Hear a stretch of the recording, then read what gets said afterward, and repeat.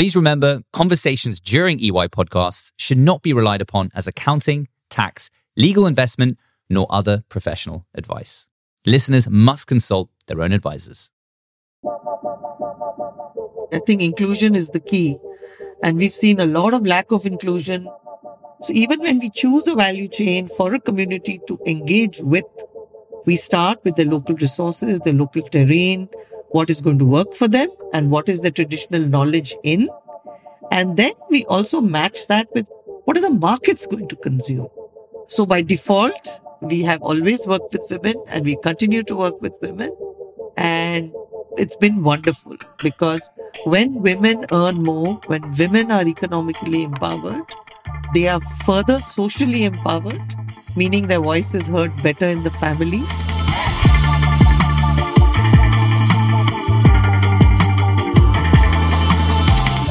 Truth is, humanity can save itself and our planet. And right at this very moment, there's someone who's taken on this challenge and is on a path to solving an incredibly tough global problem. This podcast was created to tell you about them. You're listening to Better Heroes, a show from the global EY organization about the untold stories of entrepreneurs devoting their lives to impactful innovation. And I'm your host, Matt C. Smith.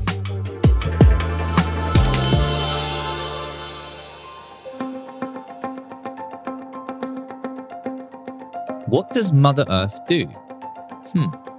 Well, she provides for us. But so often, the wealth and natural resources of a region make a few people in far-off places rich, but do very little for local populations.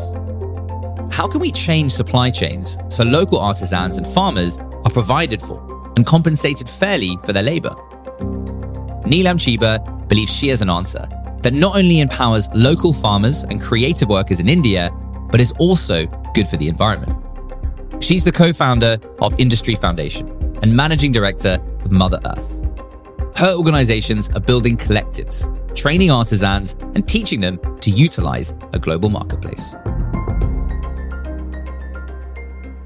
What we do is obviously molded when we are really young. So I decided to pursue design because our brochure at the National Institute of Design said that design is problem solving. So I just found that deeply intriguing. And that's what I guess has interested me. And that's why when I was at design school, I went and worked with people from India who actually have been behind our traditional production practices for centuries. These are so-called artisans, who live in the villages. And when I worked with those communities as a designer, understanding who they are, how they work, and I finally understood the whole centuries-old connection between society, communities, consumption, and how things have evolved nature over the years and why we are, to some extent, where we are. And that's where I put my life behind. Finding something that has a purpose, that has an impact is becoming increasingly easier, but you took a different route, right? You've actually decided to be part of the change in the various practices and organizations that you've been supporting. Trustee Foundation, of course, was the first organization I believe you've been involved in. Tell us a little bit about Industry, the foundation, how you took the stepping stones going from this industrial design background and product design to that formation of that business and what it supports. Yeah, so as an industrial designer, we used to work with very, very, very remote communities, assisted by the government of India, because the government of India sort of had funds for designers to go and work with communities and help them reach national or global markets. Because these very remote communities have been cut off from modern consumption, because these were communities that actually produce stuff for their local economies, right? If you lived in a village in India, you got your cloth, you got your shoes, you got your construction material, everything from the artisan community who were your neighbors. But with industrialization, all their needs started getting met by imports from factories. And therefore, their own producers who lived in the communities were out of work. So they were getting cheap plastic products in place of the other stuff that they used to normally buy. And obviously, they went for the cheaper plastic products. That's the way the economy works, right? So to me, it was very, very natural that I look at how we can look at an economy where our communities are an intrinsic part of the economy. And that's when I actually initiated a business. So we were supposed to be a connect between rural communities and modern urban consumers and see that they could connect with each other. That was the initiation of the journey with a business. And I had to do all the hard stuff related to business, which I can tell you is very, very, very, very tough. But I guess I built my, you could say, fiber through that. And then we founded a nonprofit, which is the foundation, Industry Foundation. And over the years, we evolved a brand called Mother Earth in India. So that's been how the journey took shape. India has a long and rich economic and production history that was interrupted by colonization. Neelam hopes it can soon become one of the world's largest economies, with one of the largest populations of workers in the creative industries. India was the second largest economy in the world, right? And our largest contributor to the economy was our creative manufacturing. So all our silks, all our fabrics, all our clothes, everything Europe kind of consumed, a lot of it came from India, right? But post-industrial revolution, all that dramatically changed. We then became raw material suppliers. So our cotton was taken to England and it was transformed in the mills, right? And so there was a huge loss to the economy in terms of jobs. And obviously it took India years and years and years to kind of open out its economy, and it's growing today. But what's happened in the process of the great growth that India is going through, and we are going to be the third largest economy in the next 8 to 10 years, we are going to leave behind all these communities, right? And for us, it's a huge opportunity, keeping climate in mind, to talk about sustainable production and consumption. So 60% of the global consumer is looking for sustainable consumption. So what we are saying is that this is this massive workforce still in the villages. We have about 200 million practitioners who have still a lot of skills, and there are huge markets growing now, looking at traceability, looking at sustainable consumption. What were the biggest disconnects there that you experienced at the beginning? What sort of the biggest differences between sort of the conventional way of doing things versus the artisanal, or dare I say old school, but good school way of doing things? Yeah, I think good school is a good way of describing it, because I think the issue with our sector has been the term old school.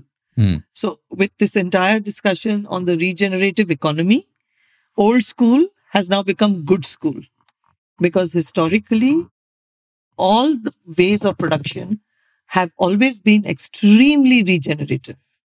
Essentially, it is that we cannot expect economies to change overnight.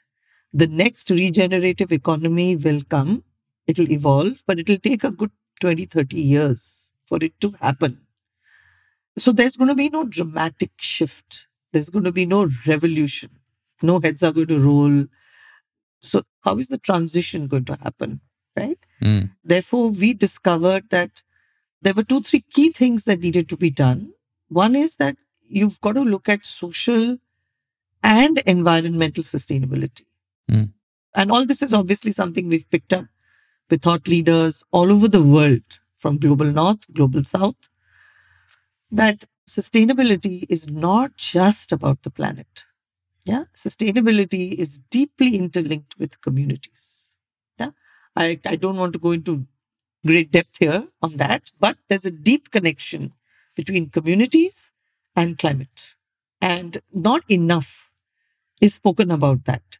When you look at the greenhouse gas emission codes, GHG, there is scope 1, scope 2, scope 3, scope 4. So scope 1 and 2 are about reducing carbon, reducing emissions. But scope 3 and 4 are about the other things, the communities and all the other stuff, which actually needs a lot more of focus. And that's what we do So other than very specifically showcase examples that this is not a niche thing, because we have to engage with businesses now. We cannot say we'll engage with you 30 years later. We have to engage with them now. Therefore, we engage with large businesses, be it an IKEA, be it a container store, be it an H&M, because they all have programs to bring more sustainable product to consumers. The demand for economically and environmentally sustainable products is growing, and they're going to be increasingly easier to find at stores we're already used to. Every large corporation is trying in some way because they're all noticing this trend. So we work with them and enable our communities to supply into large global supply chains, and we plug the gaps there and hope that over the years there is far more localization and this entire globalization push gets modified in some way. I'm curious, we've learned in other episodes of this podcast, we've spoken about regenerative agriculture, right? Regenerative economies is a term that I haven't actually seen too often. How would you define regenerative economies? So a regenerative economy is where it will be entirely traceable. I'll take the example of bamboo. So bamboo is a hugely carbon sequestering product. So we start with farmers. India has the world's largest number of smallholder farmers. We do not need India to lose its smallholder farmers and move the way of the West with these large industrialized farming. So we build collectives of these smallholder farmers because they need some scale. To bring about scale, we've really got to focus on retaining the small but getting the advantages of the large. So that's the first step of regenerative economies. We talk a lot of bringing back collectivization, but in a modern way. You don't have to call them cooperatives, though the West, Norway, Sweden, Finland, all your countries were built on cooperatives. 18 to 20% of your economies are co-op economies.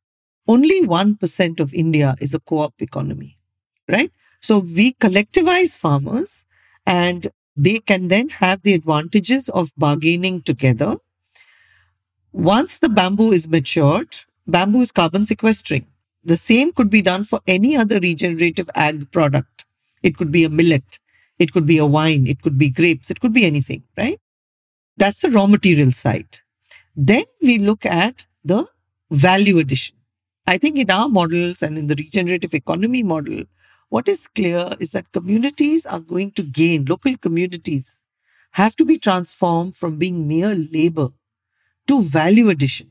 So they should actually make the entire wine or the entire value added millet porridge or the entire bamboo product themselves. Why should the raw material always go out for others to process? So we take processing to them because that's where the local economies really strengthen. Waste is reduced. All the waste can be used there locally. So you see a reduction in carbon, you see a reduction in emission because you're transporting less outside. You see a reduction in waste and you see a reduction in vulnerabilities. Regenerative economies try to keep resources and profits in the local community. They do it by processing and packaging natural resources in the same region that they were grown in. That means they're good for society as well as the environment. So even when we choose a value chain for a community to engage with, we start with the local resources, the local terrain, what is going to work for them and what is the traditional knowledge in. And then we also match that with what are the markets going to consume. And they can sell some in local markets and they can sell some in national Indian markets and they can also export to global markets. So it's all got to be thought out, designed.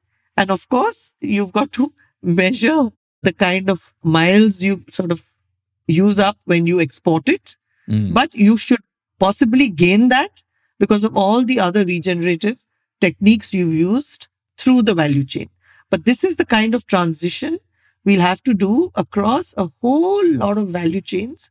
So we have a very strong value chain approach. That's how we work.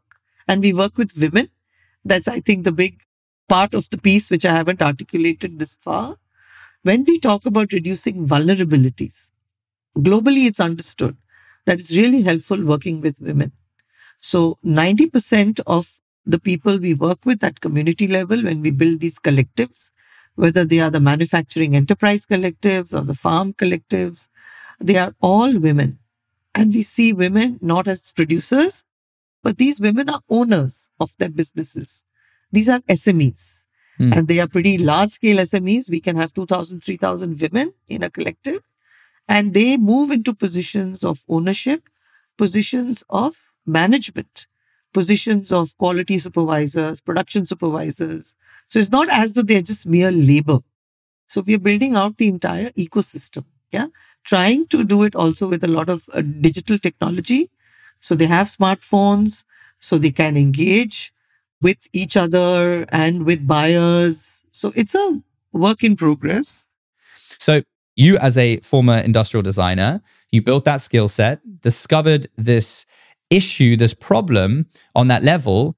So I think I've wrapped my head around what you're doing. And I've written a little comment about how I think it is in a nutshell, right? So effectively, what you're doing is aggregating and consolidating these artisanal producers into a sort of collective ownership model, which then allows them to benefit from economies of scale due to their size now as an organization instead of being an individual. You provide a layer of management, this business prowess you mentioned, that allows them to raise capital, connect them to the IKEAs of the world, as you said already. And then in doing so, instead of going individual to individual, like me going from whale to whale, stopping this whale, stopping that whale, and the others unfortunately might not have been stopped, then I've saved one whale. That's one nice goal, of course, right? Now I'm one drop in the ocean. Instead, in your case as well, you've gone and solved all these different aspects, right? Because you've now created this collective where they can maybe get insurance, they can increase their wages, education. Is that sort of a good summarization of what you've created? Absolutely. And I loved your kind of comparison on how each one of us is a drop in the ocean, actually. Though we as an organization, we have 200, 300 people today as an organization, we are a drop in the ocean. We have impacted 500,000 lives so far in our 20-year journey. We have ensured 58 million USD of new market access for all our communities nationally. We have taken our model to Ethiopia. We really want to scale it across a lot of island nations and across Africa. And we believe LATAM. And we also believe, frankly, Europe. Why not? Because there are a lot of artisanal communities in a lot of pockets in Europe still. But we are still a drop in the ocean. And I think from there comes the fact that it's important that we all do whatever we can do, picking a strand, like you pull one thread out in your lives. And I think that thread is passion. We have to find that point of interest, and that will lead us. And we'll always be drops in the ocean, but it's all these many, many, many, many drops. So we are great believers in co-creation and collaboration. I think that's also the way our models are going to scale, because as an organization, we have the aim to impact 3 million women in India. We need to impact 3 million women over the next 10 years. Yeah. And to do that, we have decided we don't have to scale as an organization. We also have to work with other organizations and enable them to do what we do. So we've got many ways of which we are trying to not use the industrial approach to scale, that we don't become 1,000-person organization, which is like the typical way of doing things, but do them in ways that are more human and which are different and intrinsically trying to change the way business as usual happens. So we have to walk the talk. As industry in Mother Earth began to grow, they realized that women in India have been underserved economically. Neelam speaks to how shifting their business model allowed them to be an incubator for female entrepreneurship. We realized that as we were growing our model, that we needed to work in areas which were completely new. So we chose the area of natural fiber because there were very few large exporters in India or large manufacturers working in natural fiber when we initiated our work. because we had to compete and export to large companies. So we chose natural fibers, and natural fiber is an area which is dominated entirely by women. And when we went in, the Indian government also has huge programs to work with women after the entire microfinance movement with Mohammed Yunus in Bangladesh. There was a global trend and India took it on extremely well. So all the women in our villages are formed into self-help groups. These are groups of 15 women who are taught to save and to support each other. So we have a very, very strong foundation at village level. So at industry, we take that foundation and we collectivize these groups to larger collectives, which are more production focused. So by default, we have always worked with women and we continue to work with women. And it's been wonderful because when women earn more, when women are economically empowered, they are further socially empowered, meaning their voice is heard better in the family. And we hear stories all the time from our women about how they never ate hot food, because we run very strong gender programs about what their rights are, how they should be treated at home, what they actually deserve, because these are things so many women actually know nothing about at village level. So our classic example is about this woman who was attending one of our programs, is a member of the collective. She says, I went home and told my husband, it's not good that you slap me. You can't slap me. And the guy says, yeah, okay, really? Okay, I didn't know that. And she says, he stopped slapping me. So I'm not saying every story is such a beautiful and comfortable story, but there are also certain norms in society which have been built over the years, which are now being broken because there are these women who are earning, taking money back home, and they are learning about the fact that they own a business. It's their collective business. There is a lot of sisterhood when they come into work. And the young girl said, this is a space for us to come and meet. We come and meet, we talk to each other, we share our problems. So there is so much impact at so many different levels when you work with women. You're tapping into an existing, somewhat innate human nature to build clusters among our own and those like-minded individuals around ourselves. And it's just great to see that your organization has tapped into that organically too, instead of being exclusionary, because that's a challenge to this as well. Why do we have to be specific to one gender? And I imagine you still also, as you said, still work with all types of genders, but you've found this trend in artisanal producers in these female-run communities. I was curious how you think about impact. How do you define impact? I have 2 sons and I have a husband. And I would never be able to do anything I did if it wasn't for the support I got from all the other genders around me. And we also ensure that we work with the men. Because I think going forward, it's becoming very clear that for more gender balance, it's very important to work with multiple genders. I think inclusion is the key. For us, we are looking at intersectional impact. We are saying that look at impact across equity, climate, and gender. I have a short form for it. It's called ECG. May not be the most appropriate, but it's easy to remember. So we are saying that with regenerative economy building work, you are seeing intersectional impact across so many areas with the almost maybe marginally extra dollars that you put in. So to us, impact now needs to be viewed in a more intersectional way. Believe it or not, globally it is not. We don't always think about how natural resources become finished products and make their way to us. But things like supply chains have an impact on people and the climate. Industry in Mother Earth's model looks at production holistically and finds multiple areas where they can affect systematic change. If you will look at root causes, you are going to have intersectional impact. So you have to look at, even when you give out money, you have to be looking at more than one area or more than one goal. So that's one key way that we view impact.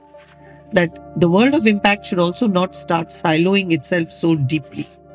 That's number one. Number two, on impact, I believe that one should not look at the global south, especially in the area of climate and gender and equity, which is what we do, as just being recipients or beneficiaries. We are talking about climate mitigation. We are saying that these communities can also help you mitigate. They can help you build supply chains and value chains that are local. Now, India, if it's going to be the third largest economy in the world, it's going to consume heavily. Is it going to import everything from China the way every other growing economy did? It's not great for the planet, is it? So we need to encourage our communities to build our local regenerative economies, increase localization, and therefore, other than just climate adaptation funds, we need to look at climate mitigation funds. Because if we are building a low carbon footprint economy in India for India, if India is going to grow the way China did, the planet is doomed. Because we have the largest population in the world today. Yeah. And we are going to be the next biggest consuming economy. So the way people want to sell in India has to dramatically change. So 70% of the action in climate is around consumption of food, fashion, and home. 70% of the action is there. So the way people look at impact has to change. So in terms of that intersectional inclusion growth that you're speaking of, what's your approach to, say, an artisanal manufacturer producer, whether it be a solo producer, a small SME in a village there? Talk us through sort of what is your approach to helping them reach self-sufficient business growth and inclusive growth? This is the cue for our magic formula. So I think around 2013, we articulated something called the 6C framework.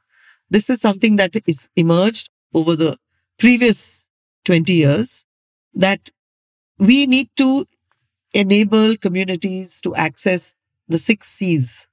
So I'll just quickly run through them. And these 6Cs need to intertwine and be orchestrated. And if these things happen, you will see success, right? So our first C is construct, which is formation of the collectives, the production, access to better production facilities, and professional capabilities. All that comes in construct of the collectives. Our second C is capacity, which is all the training of the communities, the hard skills, entrepreneurial skills, and them understanding their rights. So that comes in capacity. Our third C is create, which is the value addition piece. That we do not want most vulnerable communities at rock bottom just doing primary production. They got to move up the value chain. Our fourth C is channel, which is the market access, local, national, global. And our fifth C is capital, which is the working capital. Our groups, if they went to microfinance, they would get working capital at 24% interest. It is ridiculous. It's enormous. You are not in any way competitive. Therefore, we are building new forms of finance whereby they get finance at 12% landed at their doorstep. So all that comes into capital. And our last C is connect, which is a digital framework. It's all kind of automated digitally. So these are the 6 Cs. So we had it. That's all we needed. The 6 Cs. That's what everyone's been listening and waiting to hear. The golden nuggets. I hope you all wrote that down. If not, go back and listen to it again. Thanks, Naleen, for sharing that. You keep mentioning consumption. You mentioned 70% of the problem around impact is solved through consumption, right? So you've gone full circle because now, if we come from the evolution of your initial foundation into this world, Mother Earth. Mother Earth is a brand, is a e-commerce company, I believe, selling artisanal products that are sustainably produced, organically engineered, that are supporting communities. Tell us a little bit more about why you decided now to go on the consumption angle too with Mother Earth. So Mother Earth is, like you said, an awesome brand. We launched 10 stores in India and we have an e-commerce platform The e-commerce platform is multiple brands. I'm sorry, we had to make a platform. We can't do anything small. So it's called flourish.shop. So if you are in the US, it's flourishplanet.com. Don't ask me why we don't have the same URL. But in India, we are flourish.shop. And all our brands are available on that, as well as multiple other conscious consumption brands. Mother Earth was always meant to be about product, good for producers, good for consumers, and good for the planet. And I think the Mother Earth journey has been phenomenal in showing us again and again, repeatedly, when we put product on the platform to sell, what an issue there is, that the huge problems, the groups, I mean, there are hundreds and thousands of these groups all over the world, but what problems they face to scale. Like if they're working with 20 artisans, they need to work with 200. But for them to move from 20 to 200, they need access to the 6 C's. It comes back full circle.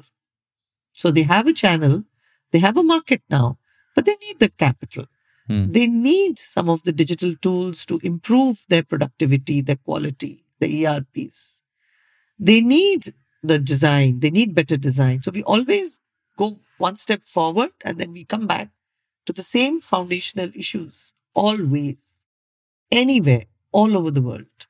So with Flourish, we are hoping to have a lot of groups onboarded from Africa, Latin America, but all those groups are going to need the 6 C's, wherever they are.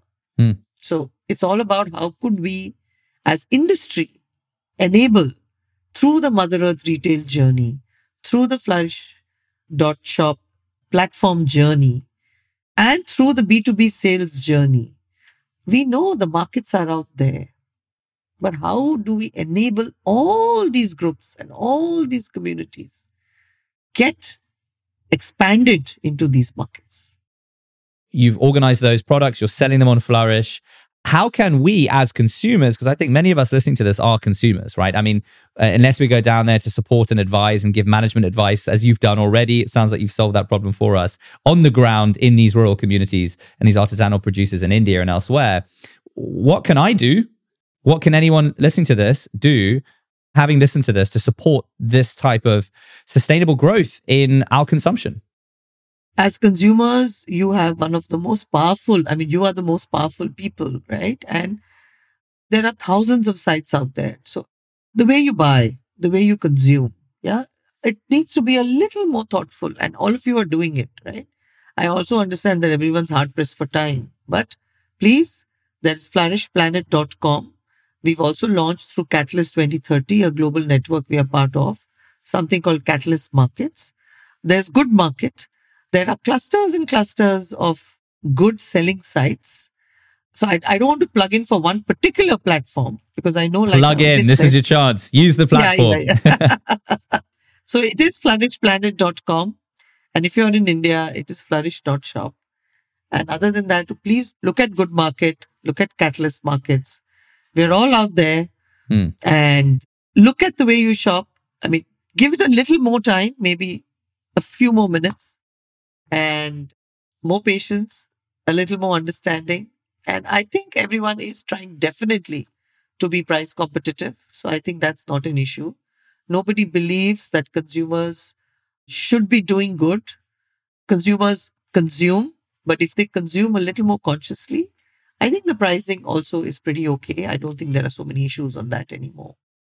Where would we find some of your products, some of your artisanally produced products in the mass market? Now, you mentioned IKEA. How do we know that they're coming from one of your organizations, from Mother Earth, or they've come through the cluster networks with industry? So at IKEA, the product lines were labeled Industry Producer Transform Private Limited. They had the labels. You're looking for next generation because next generation is the artisanally produced handmade lines, which are more regenerative in nature. Neelam, thank you so, so much. This has been such an insightful and engaging conversation. I love the work you do. I will try to shift my consumption next time I go to IKEA. It's always fun there anyway. Follow the arrows around Thor, get lost for a few hours, and leave with something that you didn't expect. But thank you for joining us. And go and check out, what was it? The two e-commerce platforms we need to purchase from? flourishplanet.com and flourishplanet.shop in India. That's the one. Neelam, thank you. Thank you.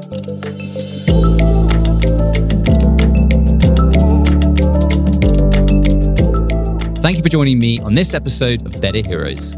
You can learn more about Industry Foundation and Mother Earth at industry.org.in. And you can learn more about EY Ripples and all of our impact entrepreneurs at ey.com/EY-Ripples. The links are in our show notes. Oh, and please don't forget to subscribe to our podcast, Better Heroes, wherever you listen to your podcasts. You can also rate and leave our show a review to help others find out about the amazing work our impact entrepreneurs are doing. Before we go, we'd really like to thank our podcast producers, Human Group Media, who helped us bring this show to life.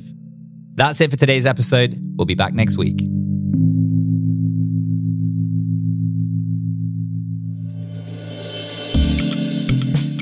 Better Heroes is a project of EY Ripples, a global program to mobilize people across the EY network to help solve the world's most urgent social and environmental challenges.